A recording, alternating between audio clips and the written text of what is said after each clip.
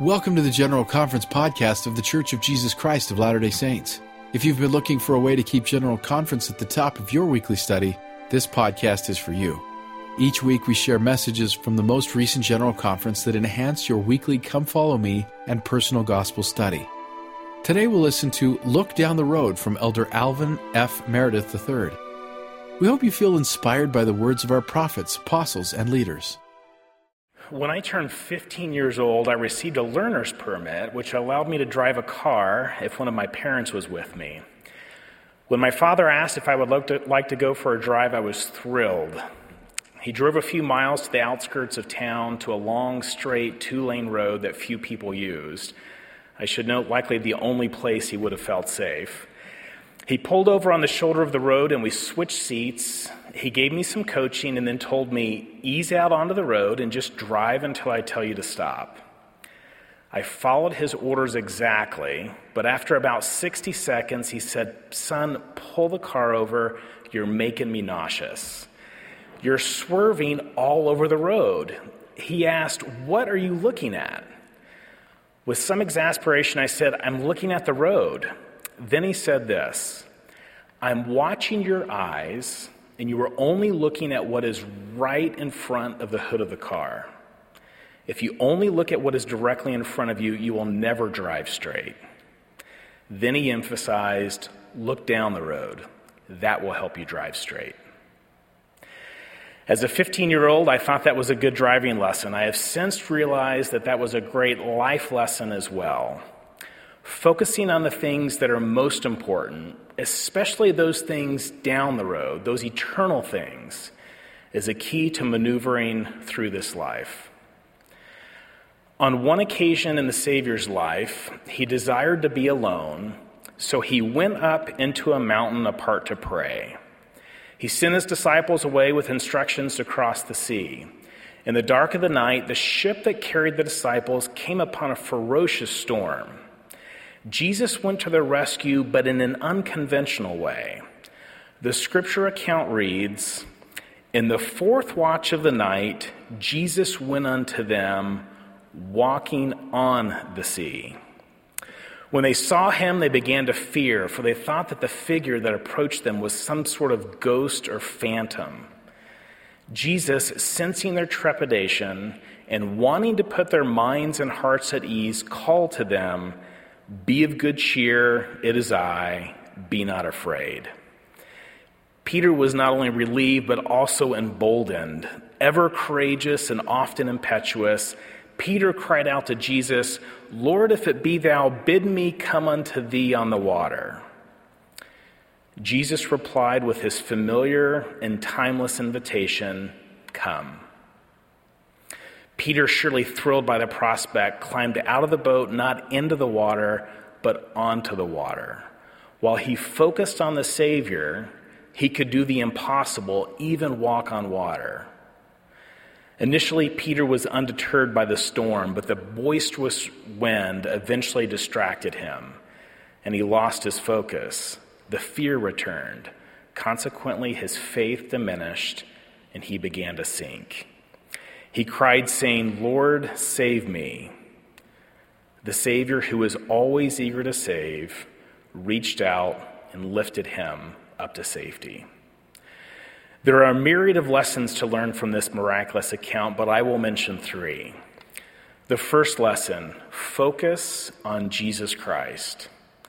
While Peter kept his eyes focused on Jesus, he could walk on water. The storm, the waves, and the wind could not hinder him as long as he centered his focus on the Savior. Understanding our ultimate purpose helps us to determine what our focus should be. We cannot play a successful game without knowing the goal, nor can we live a meaningful life without knowing its purpose. One of the great blessings of the restored gospel of Jesus Christ is that it answers, among other things, the question, what is the purpose of life? Our purpose in this life is to have joy and prepare to return to God's presence. Remembering that we are here on earth to prepare to return to live with God helps us focus on the things that lead us to Christ. Focusing on Christ requires discipline. especially about the small and simple spiritual habits that help us become better disciples.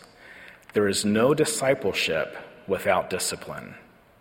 Our focus on Christ becomes more clear when we look down the road at where we want to be and who we want to become, and then make time every day to do those things that will help us get there. Focusing on Christ can simplify our decisions and provide a guide for how we best spend our time and resources. While there are many things worthy of our focus, we learn from Peter's example the importance of always keeping Christ at the center of our focus. It is only through Christ that we can return to live with God. We rely on the grace of Christ as we strive to become like him and seek his forgiveness and strengthening power when we fall short. The second lesson, beware of distractions. When Peter turned his focus away from Jesus and toward the wind and the waves that whipped at his feet, he began to sink. There are many things in front of the hood that can distract us from focusing on Christ and eternal things that are down the road. The devil is the great distractor. We learn from Lehi's dream that voices from the great and spacious building seek to lure us to things that will take us off the course of preparing to return to live with God. But there are other less obvious distractions that can be just as dangerous. As the saying goes, the only thing necessary for the triumph of evil is for good men to do nothing. The adversary seems determined to get good people to do nothing, or at least to waste their time on things that will distract them from their lofty purposes and goals. For example, some things that are healthy diversions in moderation can become unhealthy distractions without discipline. The adversary understands distractions do not have to be bad or immoral to be effective. The third lesson, we can be rescued. When Peter began to sink, he cried out, "Lord, save me." And immediately Jesus stretched forth his hand and caught him. When we find ourselves sinking, when we face affliction, or when we falter, we too can be rescued by him. In the face of affliction or trial, you may be like me and hope that the rescue will be immediate. But remember that the Savior came to the aid of the apostles in the fourth watch of the night, after they had spent most of the night toiling in the storm. We may pray that if the help will not come immediately, it will at least come in the second watch or even the third watch of the proverbial night. When we must wait, rest assured that the Savior is always watching, ensuring that we will not have to endure more than we can bear. To those who are waiting in the fourth watch of the night, perhaps still in the midst of suffering, do not lose hope. Rescue always comes to the faithful, whether during mortality or in the eternities. Sometimes our sinking comes because of our mistakes and transgressions. If you find yourself sinking for those reasons, make the joyful choice to repent. I believe that few things give the Savior more joy than saving those who turn or return to him.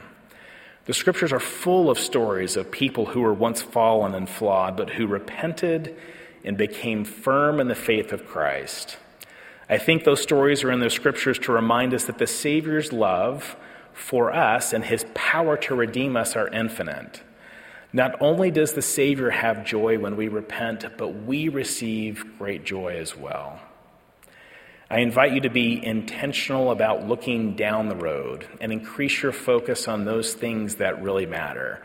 May we keep Christ at the center of our focus.